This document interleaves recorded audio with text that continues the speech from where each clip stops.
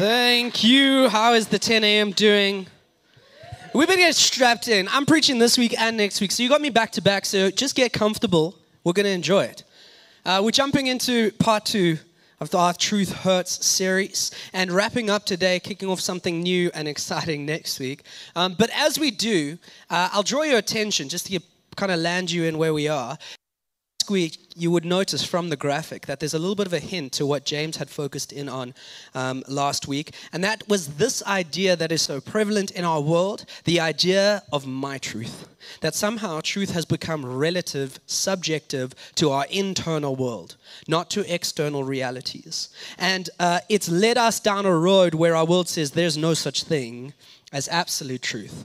And that butts up right against the Word of God that is an absolute truth, God revealing as our Creator to us, His creation, just about who He is, about who we are, about the world we find ourselves in, and the reality of truth that is not internal to me and you, but rather external to God. And what we saw last week is that the world has sold us this lie, that actually when we live out our truth, this relative truth, we will be more free. But what you actually find as you go into Scripture and what God has to say is that that truth actually enslaves us to chaos and contradiction. Because the truth that we find in the absolute Word of God, that's what we believe it is that the truth is actually not located within us. The truth is located in a person, and His name is Jesus. And so He, as Creator, is able to define this is right and wrong. This is what is true, and this is what is untrue. It's external to us. And it butts up against our human nature, our human desires, our human ways, our human philosophies. And it actually calls each one of us to make a call, to take a stand. Do we believe it or do we reject it? And I love this moment in the Gospels as Jesus is literally getting put on trial and will be falsely accused and then put to death. He comes before Pontius Pilate, a Roman pagan ruler. And this is the exchange that happens in John chapter 18. It says in verse 37, "Then Pilate said to him, 'So you are a king?' Jesus answered, 'You say that I am a king. For this purpose I was born, and for this purpose I have come into the world.'" There's a lot said about Jesus. There's a lot that the world believes. There is a lot that has been taught about Him that was prophesied in His coming in Scripture, out of Scripture, throughout all of human history. I think we should pay attention to what Jesus said about Himself and the purpose for Him coming into human history, putting on flesh for us. Because when He was asked that question, this is the answer He gave: to bear witness to the truth. Could have said anything. I came to die. I came to call people to repentance. I came to be a sacrifice for all of humanity's sin. But in this moment, He says, I came to bear witness to the truth. Everyone who is of the truth listens to my voice. And then we see the reaction of Pilate. And isn't it the reaction that is within our own hearts and right across all humanity into our modern day? Pilate answered him and said, "What is truth?" In the face of absolute truth from Creator God, as humanity, we look at that and we put in our own subjectivity, our own relativity, and we question it. We throw doubt and say, well, what is truth? That's where we find ourselves in. We have this battle that rages between my truth and God's truth, between what is relative and what is absolute, by what is subjective and what is objective, what is internal, but actually what is externally set by God. And that's where we find ourselves. Jesus will actually declare that He is the truth. And last week we saw, there's a key verse, famous verse in Scripture. Jesus says, the truth shall set you free. And so in Jesus only can we find true freedom for our hearts, souls, and minds. This week I want to talk about almost the moment in between. Because the truth is there, it's Jesus, and He is the truth that sets us free even into eternity. But there is a moment where we have to be honest with ourselves. When the truth hits you and me in the face, it's often hard. It often hurts because it puts in reality the state of being at that time. And sometimes it's very difficult to, and actually we have this offense that grows within us when we hear the truth told straight to us.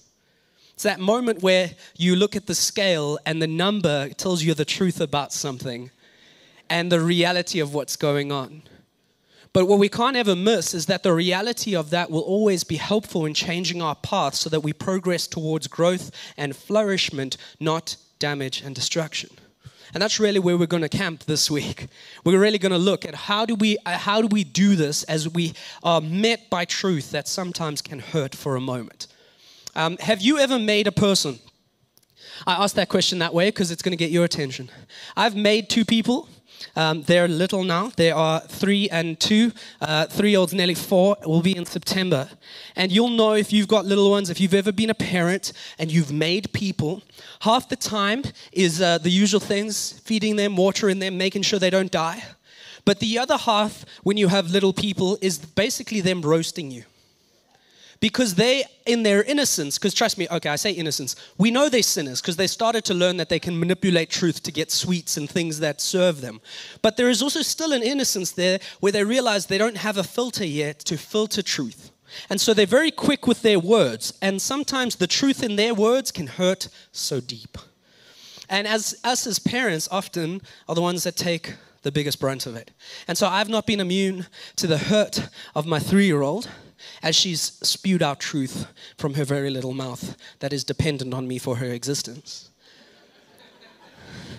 Now, I love being a dad. I have fully embraced dad life. I have even embraced the fact that I have a dad bod. It's there, it's strong. But that doesn't stop my 3-year-old Lilybeth telling me things like, "Yo, Dad, your tummy is so big." It hurts. Nikita, my wife, she is not immune to it. She's also been told the truth many, many times over from our 3-year-old. "Mommy, you are not my best friend. Daddy is my best friend." It is a truth and it hurts. My mom actually was visiting from the UK. They immigrated there last year. She's actually in Amsterdam's airport watching this right now. Hi, Mom. And she came to visit her grandchildren, spend time with them. You would think she would be immune from the savagery that a 3-year-old can bring. She wasn't. Because Lilybeth, a couple of weeks ago, had her very first haircut. I don't like the haircut. You might see her later, and just don't tell her I said this. Can we just keep it between us? I don't like her haircut because I keep telling everyone it looks like she's like supposed to be on Downton Abbey. It's hilarious. Anyway, that's a sidebar. I don't know where that came from.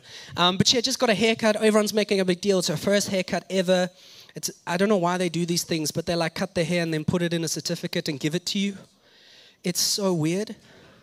Like, let's be honest. There's some things that are weird in the world and need to stop. That needs to stop. Like, it's an already exorbitant price for a kid's haircut. I don't need the certificate. Just make it cheaper. Just rather don't do this weird thing.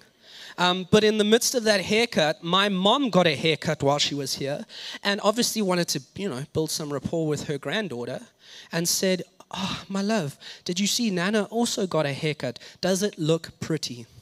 Lilybeth looked her dead in the eye and said, "No." She said it would look pretty if you put it in a pony. And so sometimes the truth can hurt, even when it comes from a 3-year-old who, again, quite literally relies on us for her existence.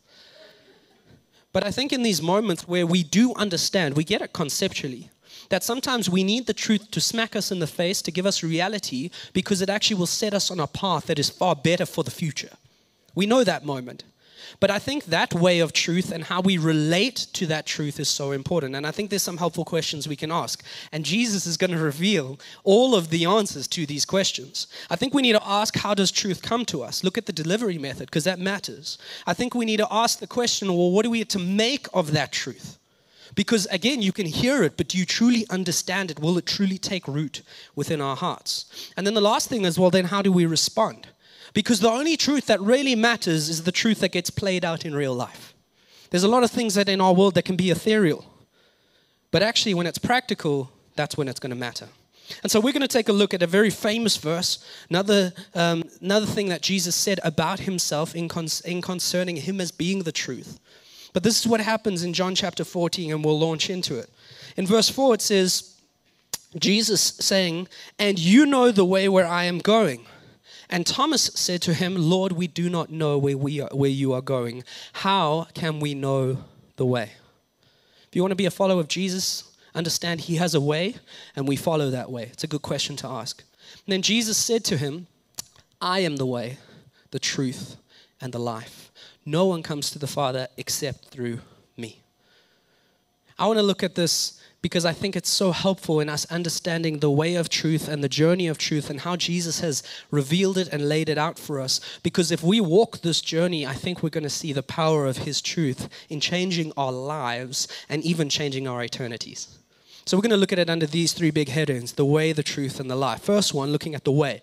This is where we focus in on the delivery method. Actually saying, hey, if Jesus is the one that delivers truth to us, that matters.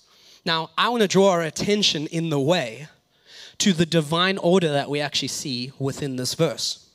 I heard a preacher speak on this, and I wanted to fact check because I wasn't quite sure.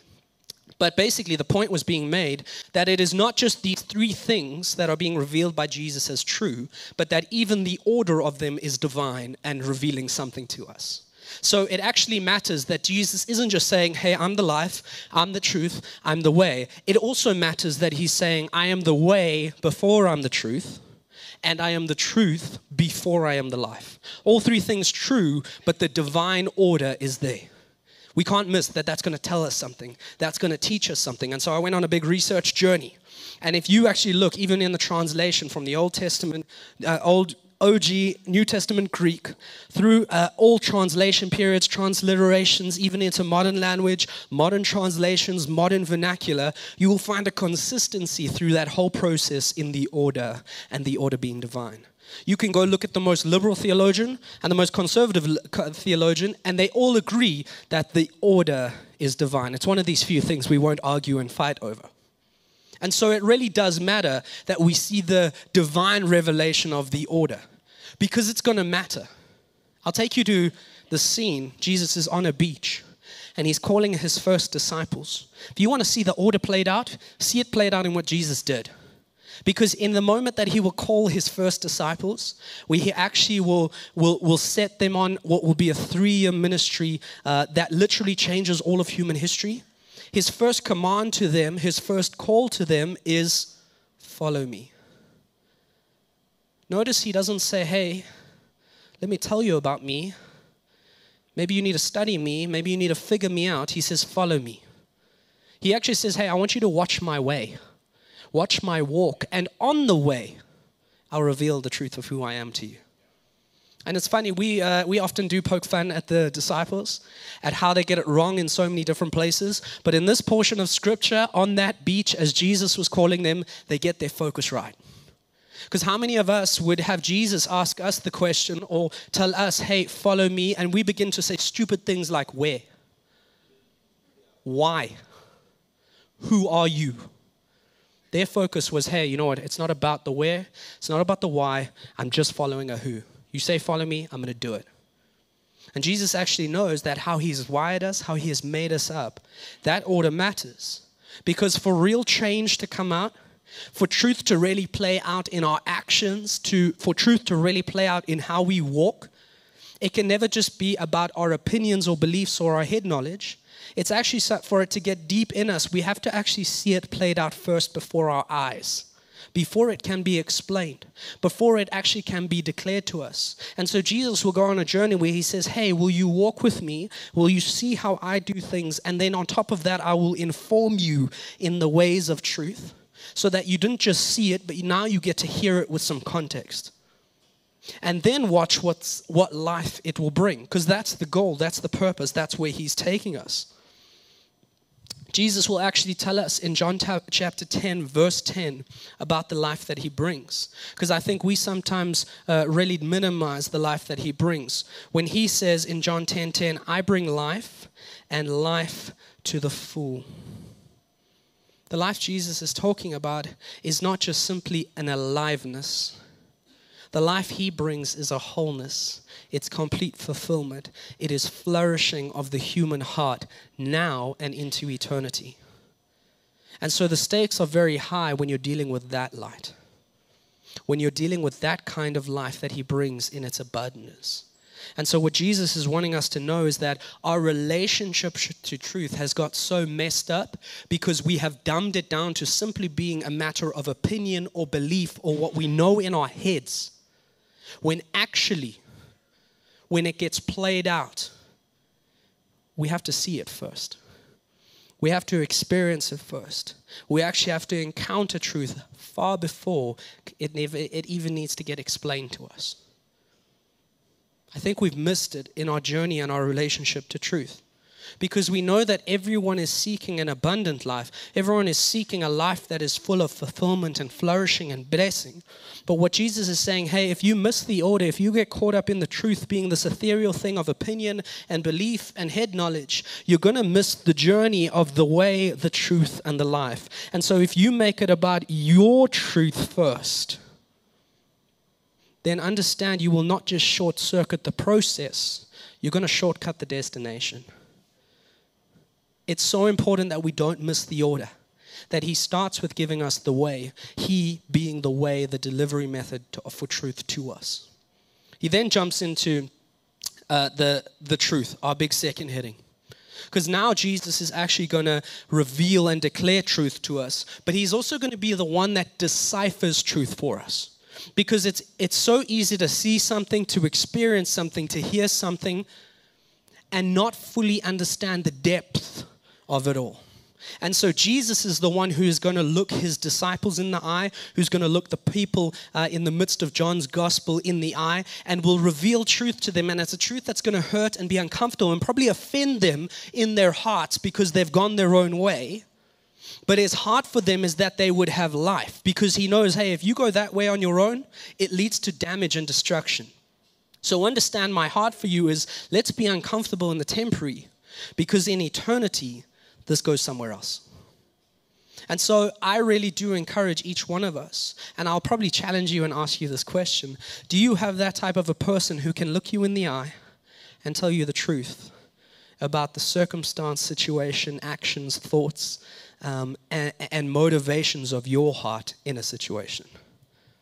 Especially if you're a guy, I can tell you I value those relationships so strong. Because you need to have that relationship with someone who can look you in the eye and tell you, hey, I think you're messing this one up. I think you've missed something here. I think you've caused damage here. You know what, let's walk that out. Let's shift and change our path here. Let's take a moment where it might be offensive to hear. But you know what, I love you so much, care for you so much. I'm so focused on your future flourishing that I'm willing to walk out the awkwardness in the temporary, the offense in the temporary, because I know the change in direction will bring us to a different destination. It's so important. So we're going to dive into John chapter 12. And it's a moment where Jesus actually will go into a parable that shares this type of a truth with the disciples and people in Jerusalem. And to give you some context, Jesus' ministry has basically exploded.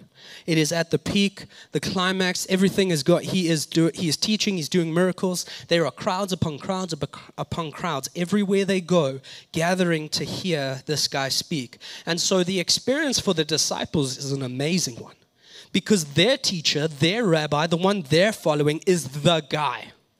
And so the big headline for them is, big things are happening. We're on the way up. He's on the way up, and we get to ride the coattails a little bit. And in the midst of that, the next day will kick in, and he'll actually, he'll get ready to enter Jerusalem. But in the midst of this entry, in the midst of what the truth that he has to share and reveal, it's going to do two things.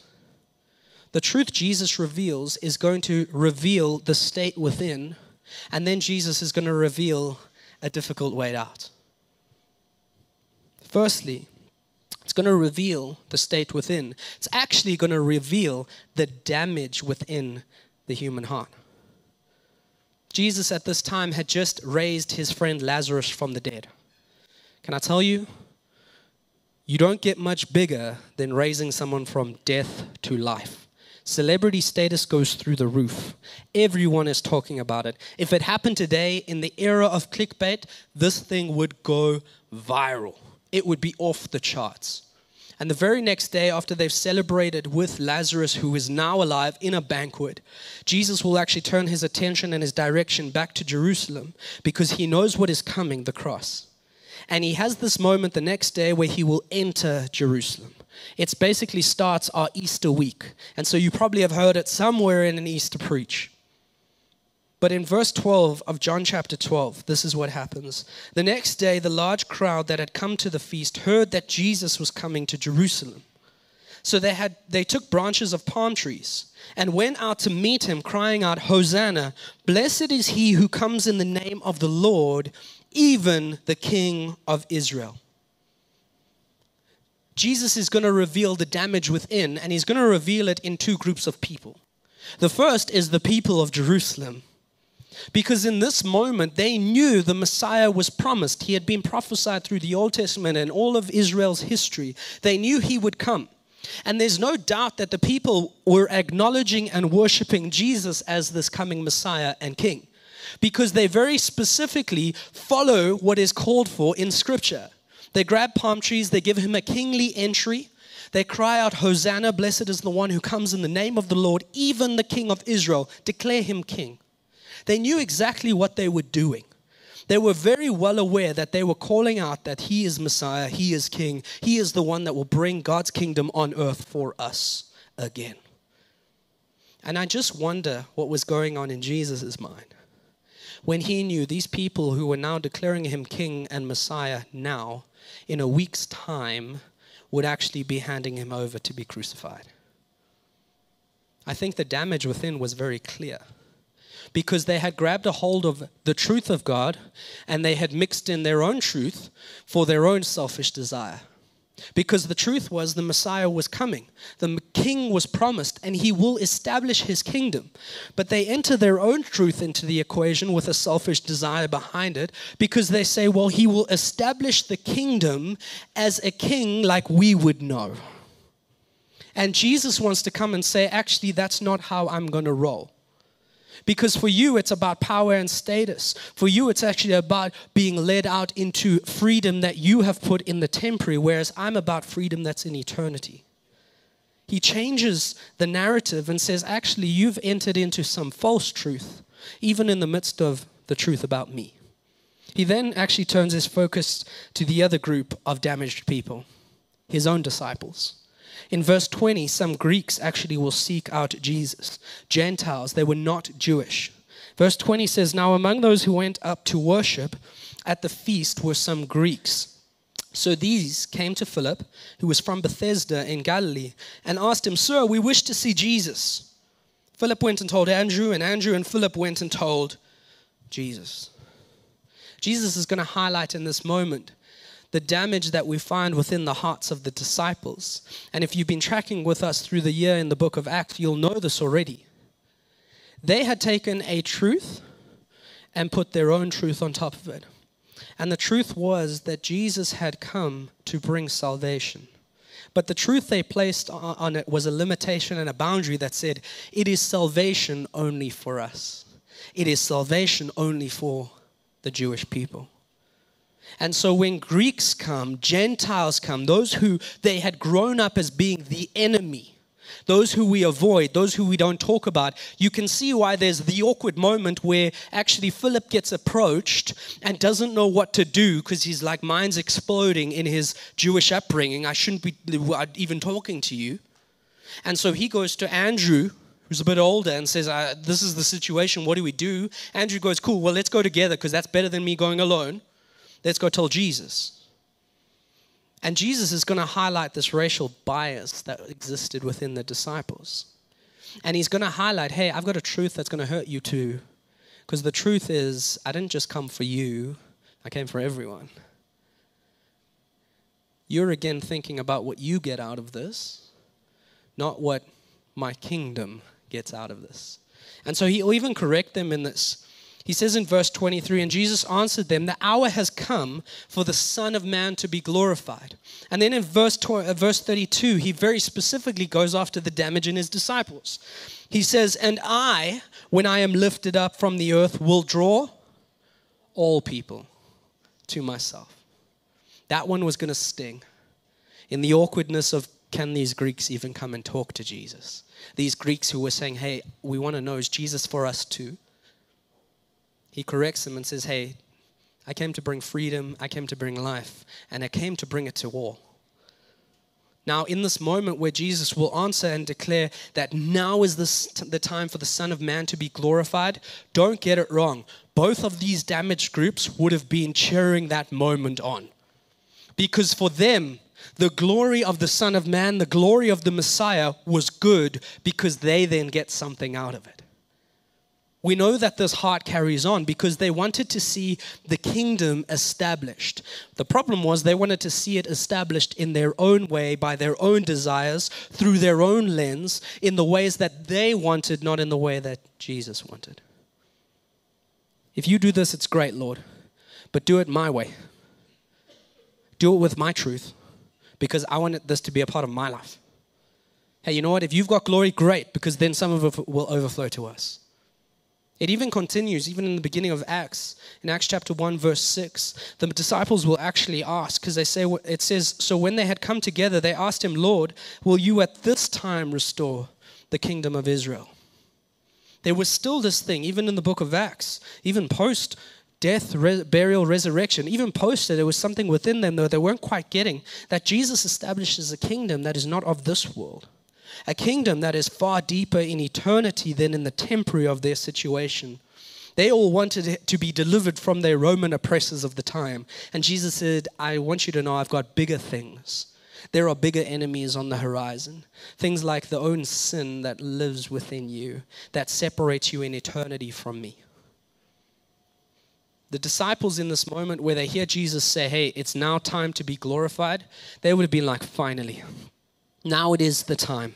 It's power and riches and glory. And if we're with him, that means it's for us too. And Jesus wants to highlight the falseness that they had bought into. Because they're ready for the king that's going to overthrow, the king that is made in the image that they had in their head throughout their history, that he would come as a conquering king, that he would be the one who overthrows pagan armies. And yet he says, hey, you're dealing in temporary things. I'm dealing in eternal things. Jesus brings them the truth and it hurts. He says, I'm not going to come in the mold that you're expecting or desiring, because you're not actually declaring me as Lord.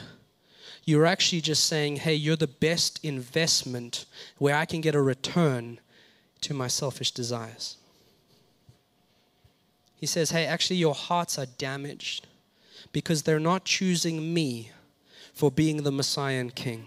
They're choosing me because what you believe you can get out of it. He's saying, understand, the freedom I bring, the life I bring is far bigger than what you are thinking. Because you're all about your glory and not mine. Because in my glory, what you will find is my way, my truth, and my life. And that means that some of us are going to have to let something die, something be sacrificed. And so Jesus will reveal the difficulty, as he reveals the damage and that damaged state that the human heart is in. He gives us the picture of what it means to walk out of that space, to walk out of that place. And as he reveals the difficult way out, he'll share this parable. It's probably one of the only parables, one of the few that are in John's gospel.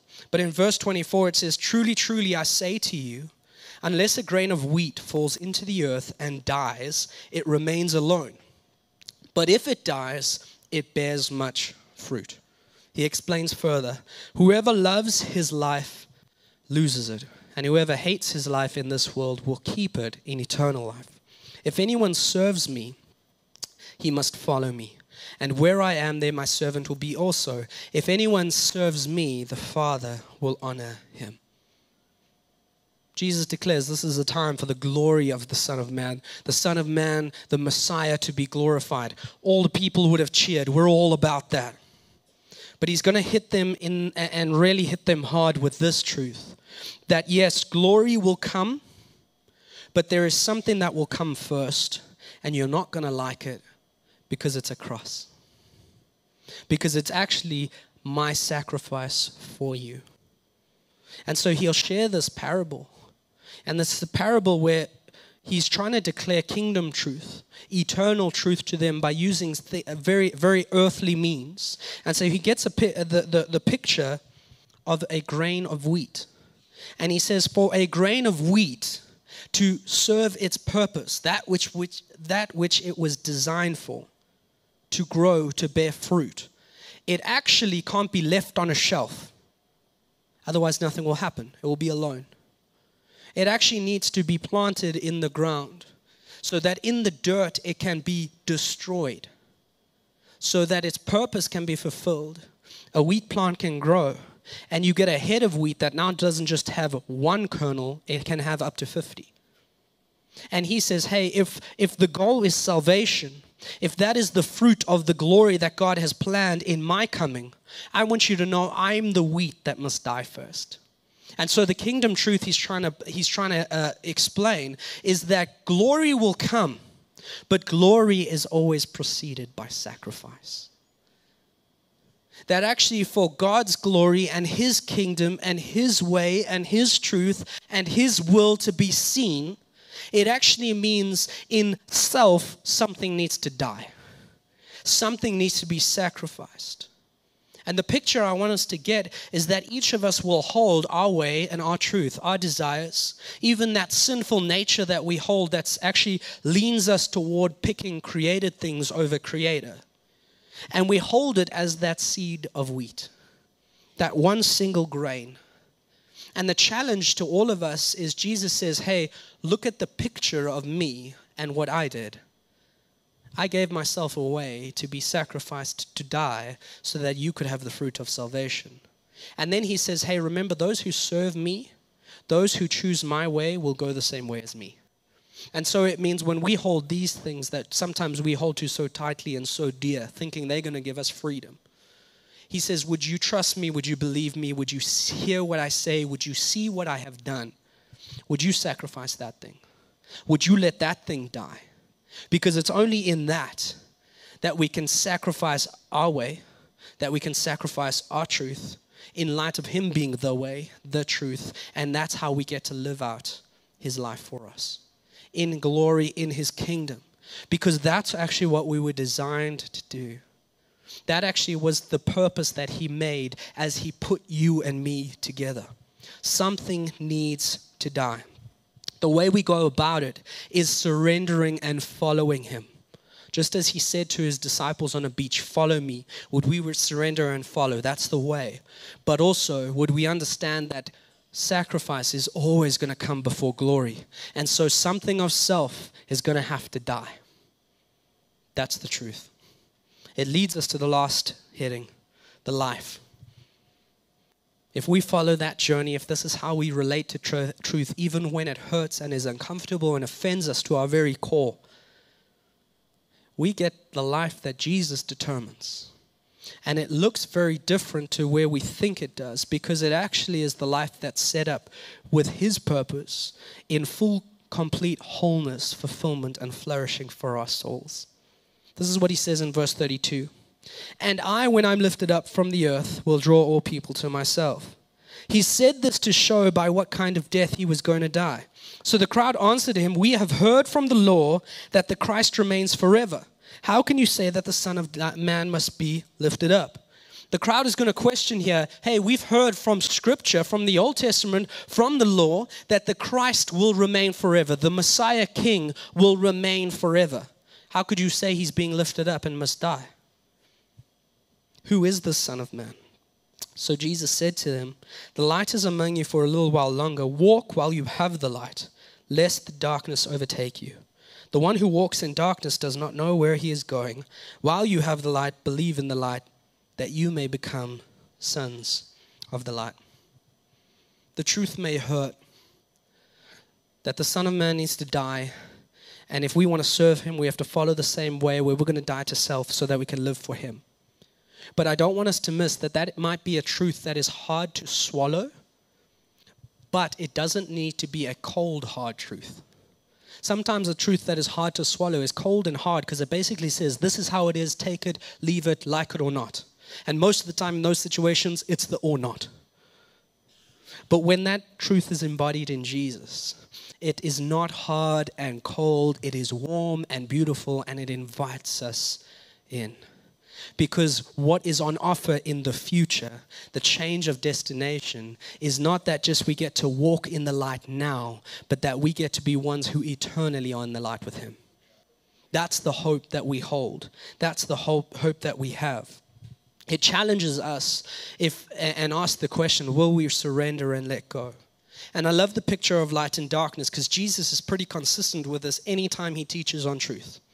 He always will talk about walking in truth means that truth will bring light. And when he talks about darkness, it is the lack of truth that is at play. It's only in Jesus that we can walk in the truth, that we can know the truth, that we can live in light of the truth. Because that light of the truth that Jesus brings doesn't just give us a new direction where our destination is set in him in eternity for glory. It even as a light will locate us. Those who are in darkness are in such trouble because it's not just a problem that they don't know where to go. The problem is they don't even know where they are currently. Jesus' light is so good at revealing where we are, giving us a location, not just a destination. And it's amazing when we live in that light and we walk in that light, the beauty is we're called in to live out our purpose for him in his kingdom. Which means that actually where there is so much darkness in our world, darkness around us, darkness in people's lives, it means that when we can go and enter into a situation, we get to be light bearers who bring that light into that circumstance. So the person who is lost in the dark, not knowing even where they are, by our presence and the light coming into a situation, we can even have a hard moment where it might be a truth that is hurtful to them, but it's the moment where they get a reality check for what's going on. And it is the thing that's going to reveal the difficult way out. But the way out changes the destination to where we're now not walking a road of destruction. We're actually walking a road to life and life to the full. We're going to get ourselves ready to have communion. So why don't you stand with me? Last week we heard the truth shall set you free. This week we understand that for that truth to set us free, it means we have to walk out the moment where it might be uncomfortable, the moment where the truth might hurt. But the beauty is that Jesus has revealed himself as the way, the truth, and the life. And so when we come to a moment like communion, it is beautifully, simultaneously helping us look back on the truth of who Jesus is, but it is also helping locate us again in the now, at the state of our heart where we are. It's why we're so encouraged that we're to do a heart check in the midst of a communion moment. It's why it says, hey, if you have an offense against someone, go sort that out first, then take communion. It's why it says, hey, if you've been offended by someone or you've caused an offense, go and sort that out before you take communion, because it's a heart check moment. Saying, hey, as we look back at the heart of Jesus who brought salvation to us, who died on our behalf, who made a way that we were dead in sin but now can be alive in him. In light of that, where does our heart match up? Where are there things that need to actually die, be surrendered so that we can follow him? We're going to go grab our elements now, and as we do, I hope you're going to do some business with God, where you ask this question, hey God, is there a seed in my hand that needs to die? Is there something of myself that I am holding on to, thinking it's going to give me freedom, but actually it's holding me captive? Before we take communion, which is a moment for those who have put their faith in Jesus to remember him, maybe it's just a moment in your heart to let that thing die, to surrender it and sacrifice, because it's only in that moment that we really can grab a hold of the life and the glory that Jesus has for us. Because it's all about him. It points our attention back to him. It was him in the past, it's him in the future. Go grab those elements. We'll take it together, and then we'll get ready to worship.